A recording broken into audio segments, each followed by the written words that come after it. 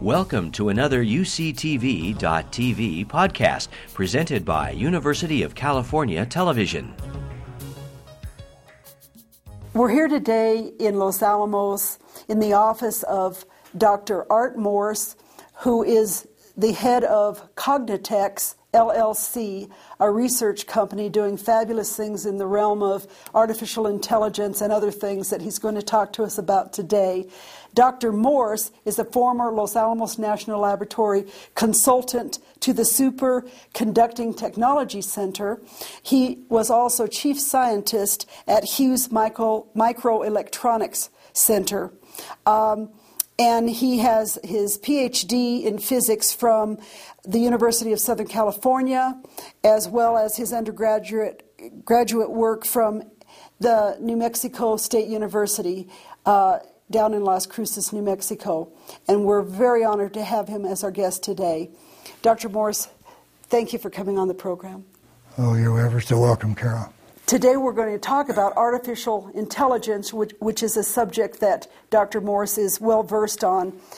What is there about artificial intelligence that interests you? Well, the potential for improving human life throughout the world is just tremendous. You know, a couple of centuries ago, the Industrial Revolution made it possible for basically a machine could do what took hundreds of people to do, ditch digging and so forth, and you see the machines out working all the time now. We're just getting to a point where machines are getting intelligence. So intelligent machines and the idea of artificial intelligence. You know, the term artificial intelligence was coined back in the 50s. And they've recently celebrated the 50th anniversary of the term. And the idea has been that adding, you know, as computers came along, you could add intelligence to machines, and intelligent machines would be able to do things that could make another huge step improvement in essentially the quality of life of mankind.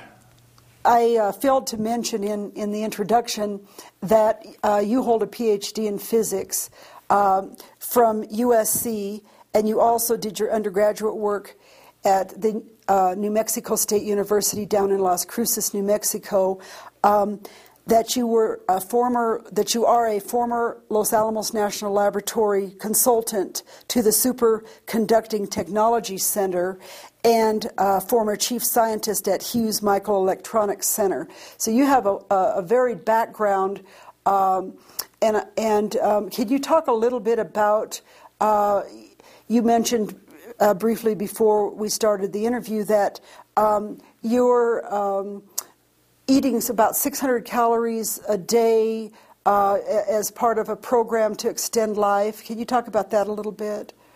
Well, you know, the experimenters were looking at the impact of calorie restriction, and they had something they called undernourished but not malnourished. And a lot of the early work was with rats and so forth. And they found that if you're fairly, not just a little bit, but really, really substantially undernourished, that your life expectancy could increase as much as 30% to 40%. Now, the earliest person that did work in that area was at UCLA, a guy named Ray Walford. But now there is a substantial group of people that are attempting to get on that kind of regime and extend their life to the point where other things going on.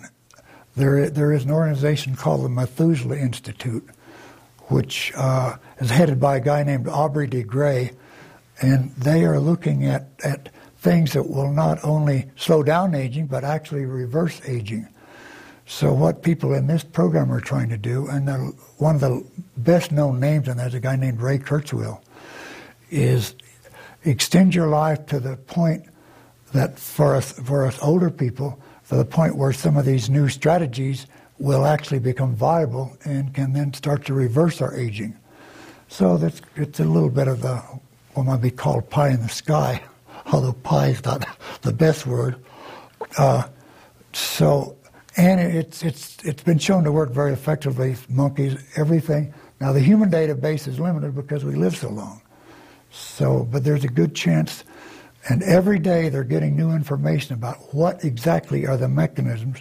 How does your body change when your calorie intake gets down to the 600 or 800 category? The average person on the earth eats roughly 3 times more than they really need.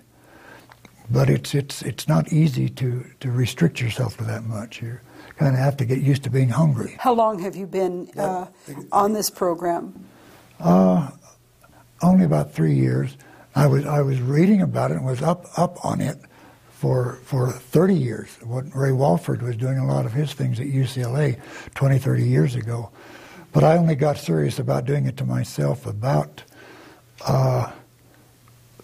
maybe 4 years ago, and then I started lowering it, and then I found out I'd lower my income, my diet, and my weight would drop rapidly for 2 or 3 months and then level off far above where I wanted to get. So eventually I got it down.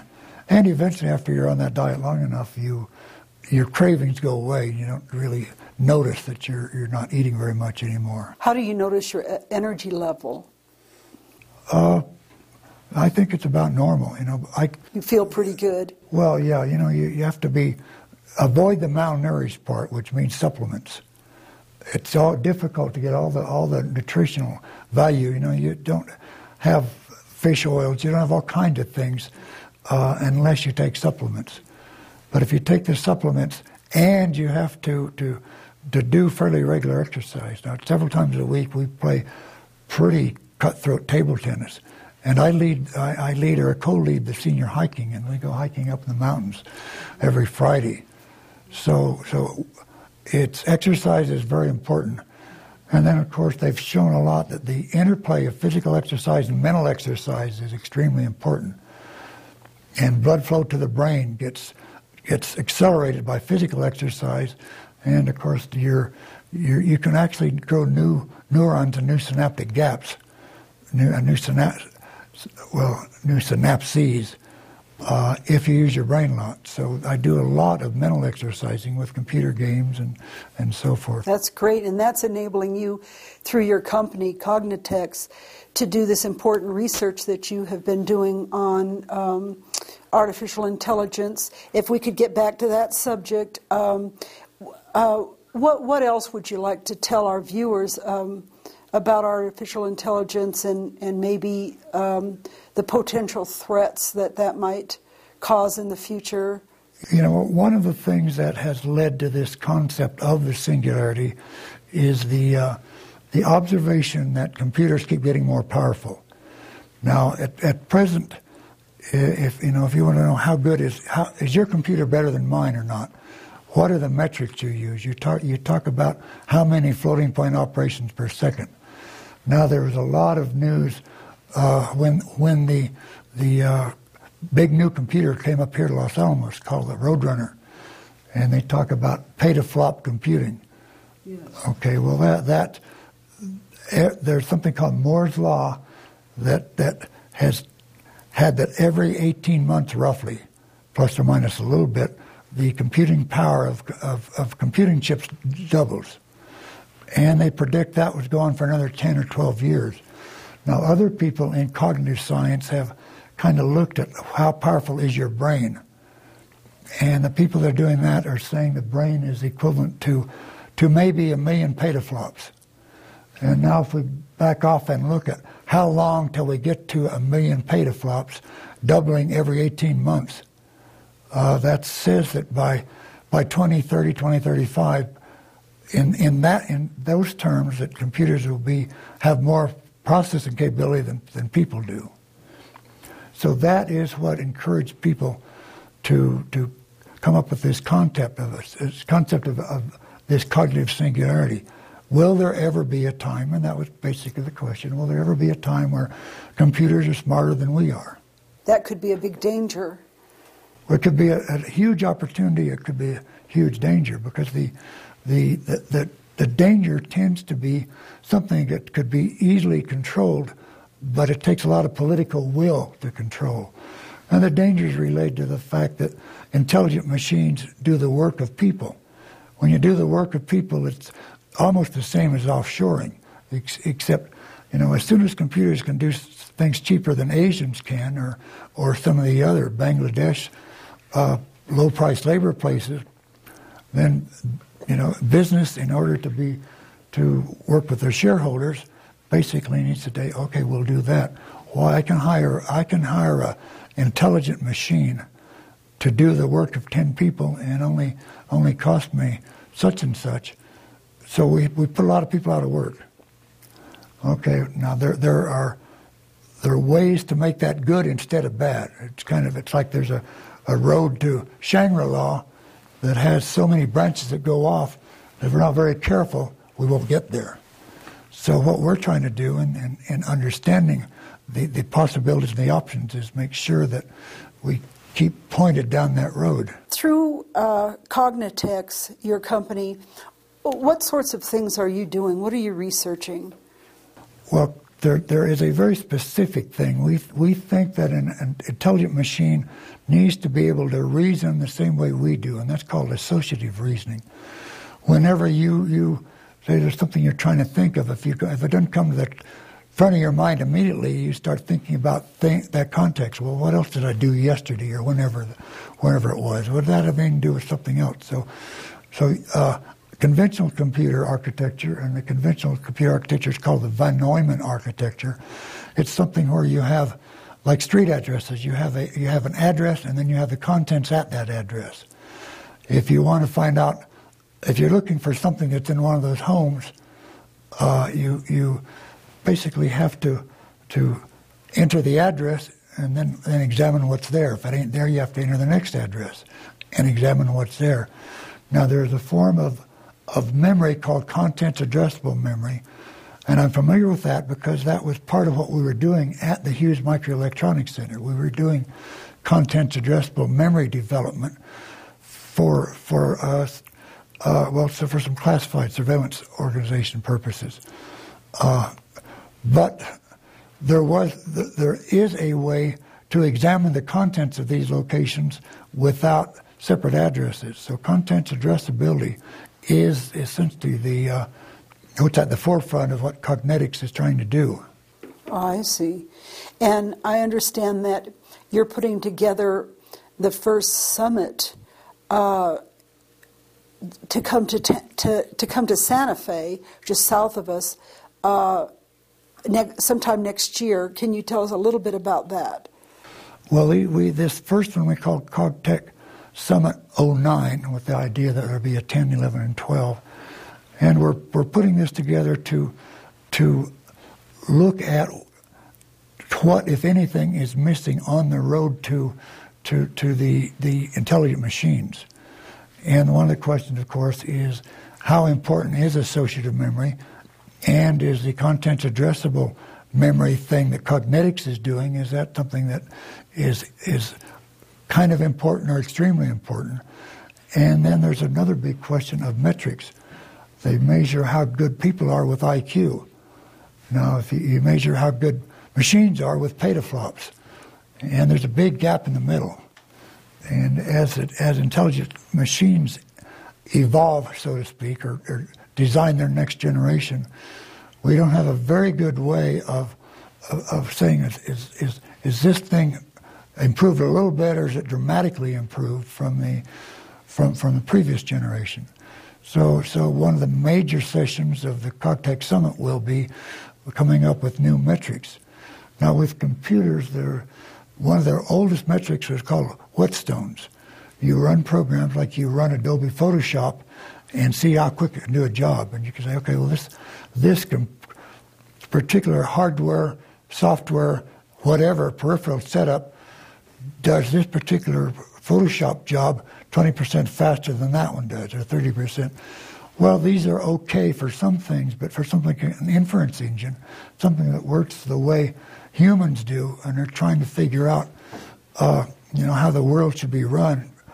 We have in mind that someday machines will reach a level of intelligence and the breadth. It's not just the level, but the breadth of intelligence that will be almost indistinguishable in advising the politician, advising the president as to what makes sense and what doesn't. Particularly as things get more complicated, there's something called unintended consequences. If you're examining a segment of the future that doesn't include enough, then things may happen that you had no idea what happened until it's too late to do much about it. Well, it's kind of exciting and scary at the same time. What kinds of individuals will be coming to the summit, and will they be coming from the U.S. or all over the world to your summit next year? Now, this summit it's a workshop rather than a convention or a conference, and we're talking about maybe 50 people. What types of people? And they will be, of course, we would like to get some of the leaders in information technology, the chief information technology officer at Microsoft, at Google, other places, sure, where they're looking at. See, one of the things we can do with content addressable memory is find things that have not been pre-indexed. If you say, I can read off a few lines of poetry from the middle of The Raven, and you can probably tell me, well, that comes from The Raven, and that was by Edgar Allan Poe. Right now, if you're into that in Google, you're just out of luck. Because all the search engines are based on things that have been pre-indexed. And the huge infrastructure of Google spends a large amount of time going through and indexing things. And they're indexing things by what they think their clients, their users may be asking about. So, anything about the flu, they probably indexed. But there are many things that haven't been indexed, and CAMs can do that. You can have the whole Library of Congress on nothing. The physical size is a little tiny box, the whole Library of Congress. And you'll be able to find any quotation embedded deeply in any book, in any text, with that kind of an architecture. Amazing. And so the kinds of people that will come to your summit and try to address a lot of these issues would be IT types and other kinds of scientists, engineers. Well, of course, there's something. The people that kind of bought into the concept of the singularity are called singularitarians, and we think we'll have a few of those at that point. I'm one of them, for instance. There's another group. It's called the transhumanists, that I'm also a member of. Transhumanists? Transhumanists. And transhumanists, the question kind of is, how far do humans have to evolve before they're no longer Homo sapiens? They're Homo sapiens, they're Homo something. But if at some point humans, if we're able to genetically engineer our brains to develop in a little different way, a little more completely, there will be a point where we can legitimately be said to no longer be humans, not in the not in a negative sense, but we have transhuman capability. Now, in the much nearer term, there's a lot of work going on now in terms of actually implanting things in the brain.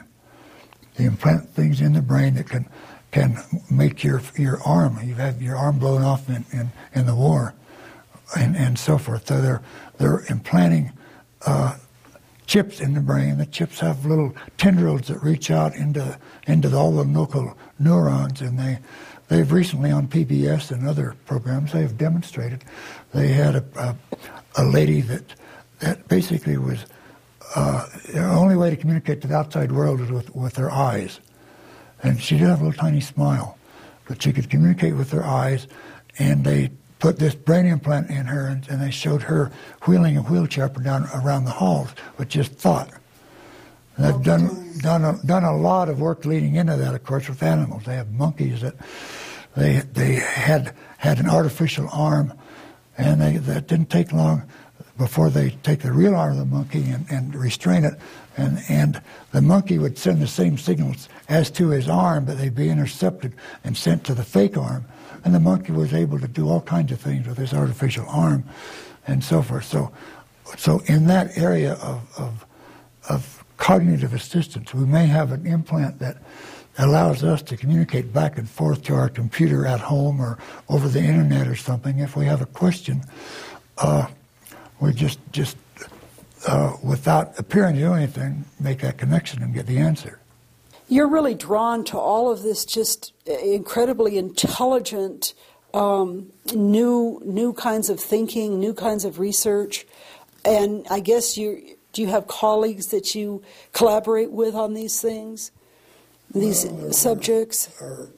A fair number. We have in the area of manufacturing hardware, we have a company in Colorado Springs that we're working with, and they're deeply into designing integrated circuits and producing them and working with foundries and so forth.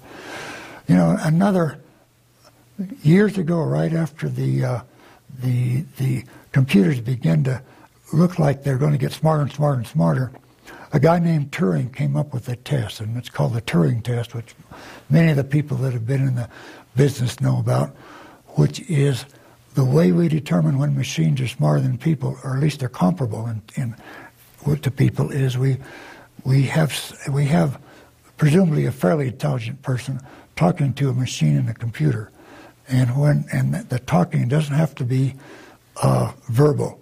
In the old days, everything of doing it via teletype. But if you can't tell whether you're talking to a machine or a computer, then that's what's called passing the Turing test.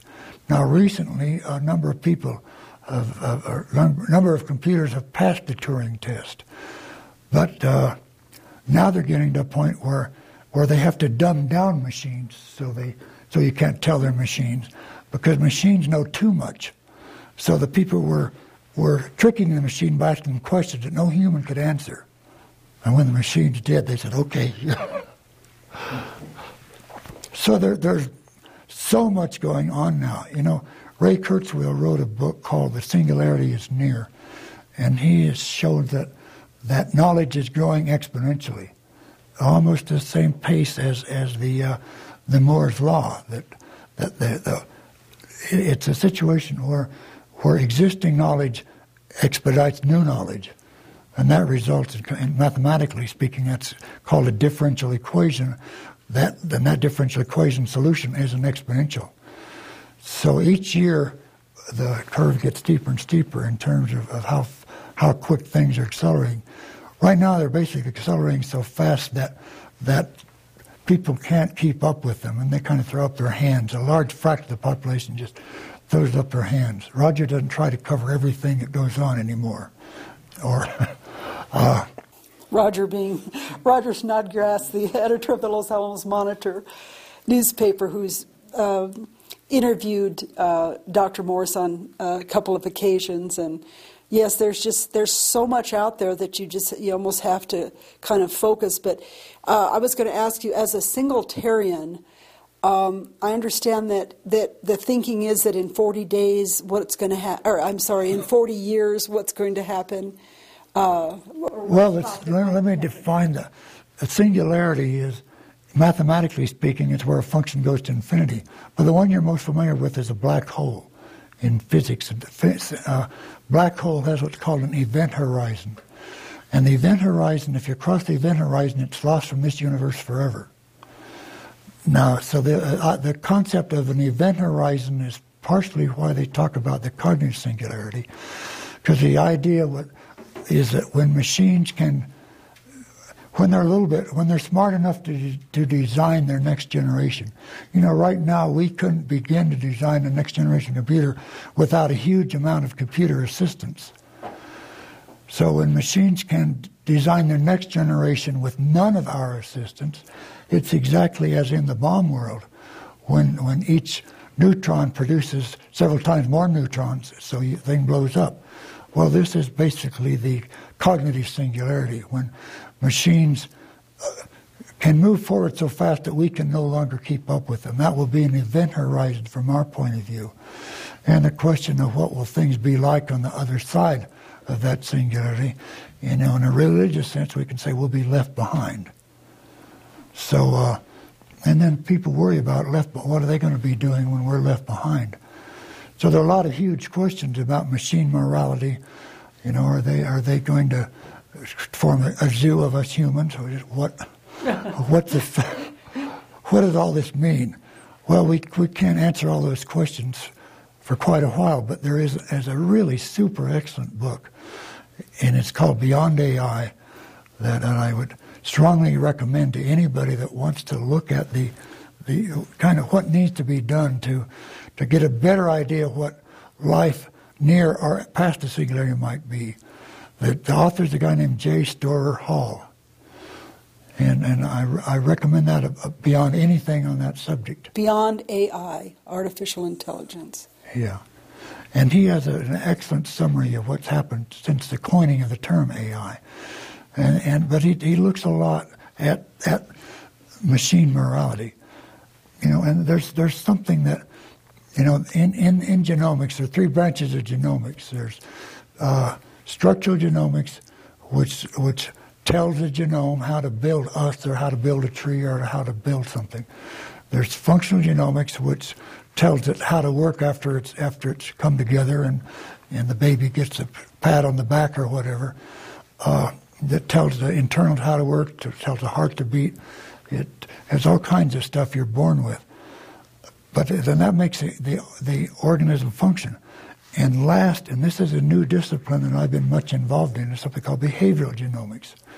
Behavioral genomics is related to the organism functioning in its environment. And if it's a predator, how it can chase down its prey. If it's a bovine, they go hand in hand. That is, if an animal isn't designed so its mouth can get easily to the ground, it's not going to be very successful at grazing. But it has to know how to graze. It has to know how to chew its lips. It has to know how to swallow. Well, that part of that's functional genomics. But the behavioral genomics, now we have a huge amount of behavioral genomics built into it.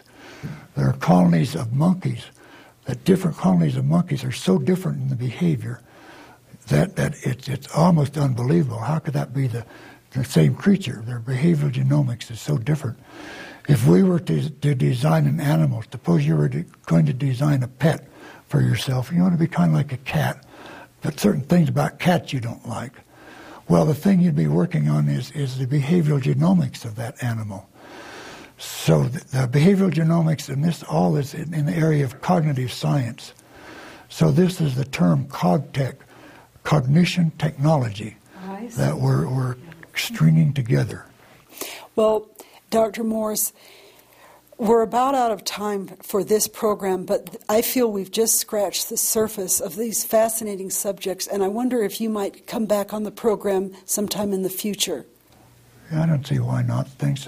Thank you. And I want to ask you, if anyone out there is listening and is interested in finding out more about this, or would like to find out information about your summit next year, how would they contact you?